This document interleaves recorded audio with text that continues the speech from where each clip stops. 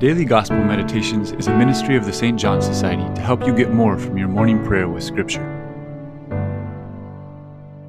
On this feast of St. Bartholomew, we read the passage in which Nathanael encountered Jesus for the first time. And as a side note, Bartholomew was his Greek name and Nathanael his Aramaic name. That was something common in that multicultural world of the ancient Mediterranean. A first thing to notice is the negative reaction of Nathanael when he heard about Jesus. Can anything good come from Nazareth? He was so negative, almost cynical. But he accepted Philip's encouragement and came to Jesus. The Lord welcomed him with positive words. Here is a true child of Israel. There is no duplicity in him. These words of Jesus had a significant effect on him. You could say that the good Nathanael came out, a warm, sincere, passionate man who accepted Jesus as the King of Israel. A few things we can point out here.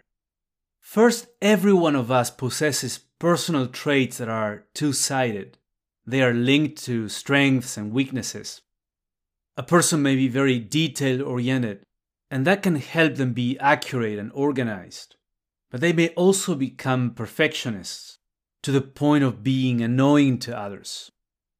Some people are very direct, and that can lead them to speak candidly and to be assertive. But they may also be blunt and impulsive in what they say.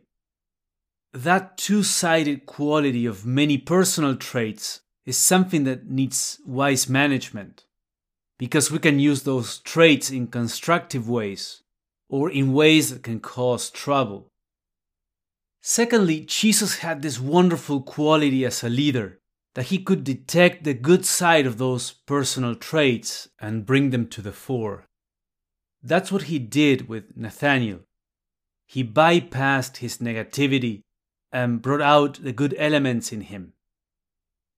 Then Jesus said to him, "Before Philip called you, I saw you under the fig tree." We see that every single time someone came to Jesus, he already knew them. Of course he did. He is God. This is a quality that would generate immediate openness around him. Surprisingly, no one experienced it as creepy, which could have been the case. I think it has to do with the honesty and goodness that Jesus radiated. There was something in his persona that made you trust him right away. So if you encountered Jesus today, what are those good qualities he would praise in you? What could be the flip side of those good qualities? How would the Lord encourage you to use their good potential and not their difficult side?